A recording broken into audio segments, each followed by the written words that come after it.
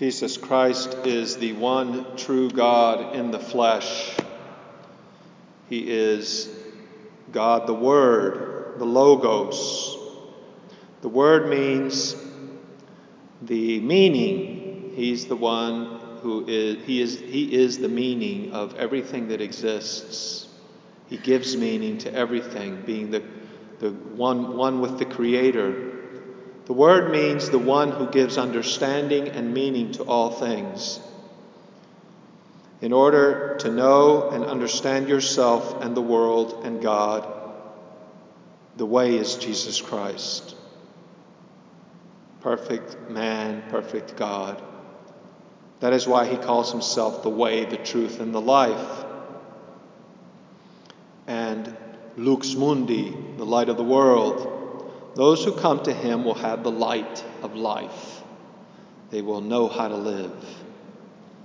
That is the boast of the Catholic faith, that Jesus Christ is the light and he is the truth in absolute perfection. And so the Ten Commandments are his laws, but not the Ten Commandments just according to our pusillanimous interpretation of not bothering anyone, but the very heart of the commandments, which begins in the heart of man. He who hates his brother, he says, you've heard of old, thou shalt not kill. What I say to you is, he who hates his brother has already killed him in his heart. You have heard of old, thou shalt not commit adultery. Whoever lusts after a woman has already sinned against her in his heart and against himself.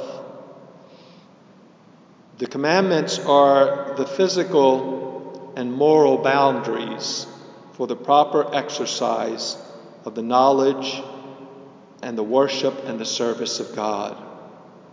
In Christ, in his church, the commandments are the ultimate guide of love to ensure that it is true. There's so much counterfeit. The commandments are as taught by the church throughout time, ensure that love is of God, it is pure and noble.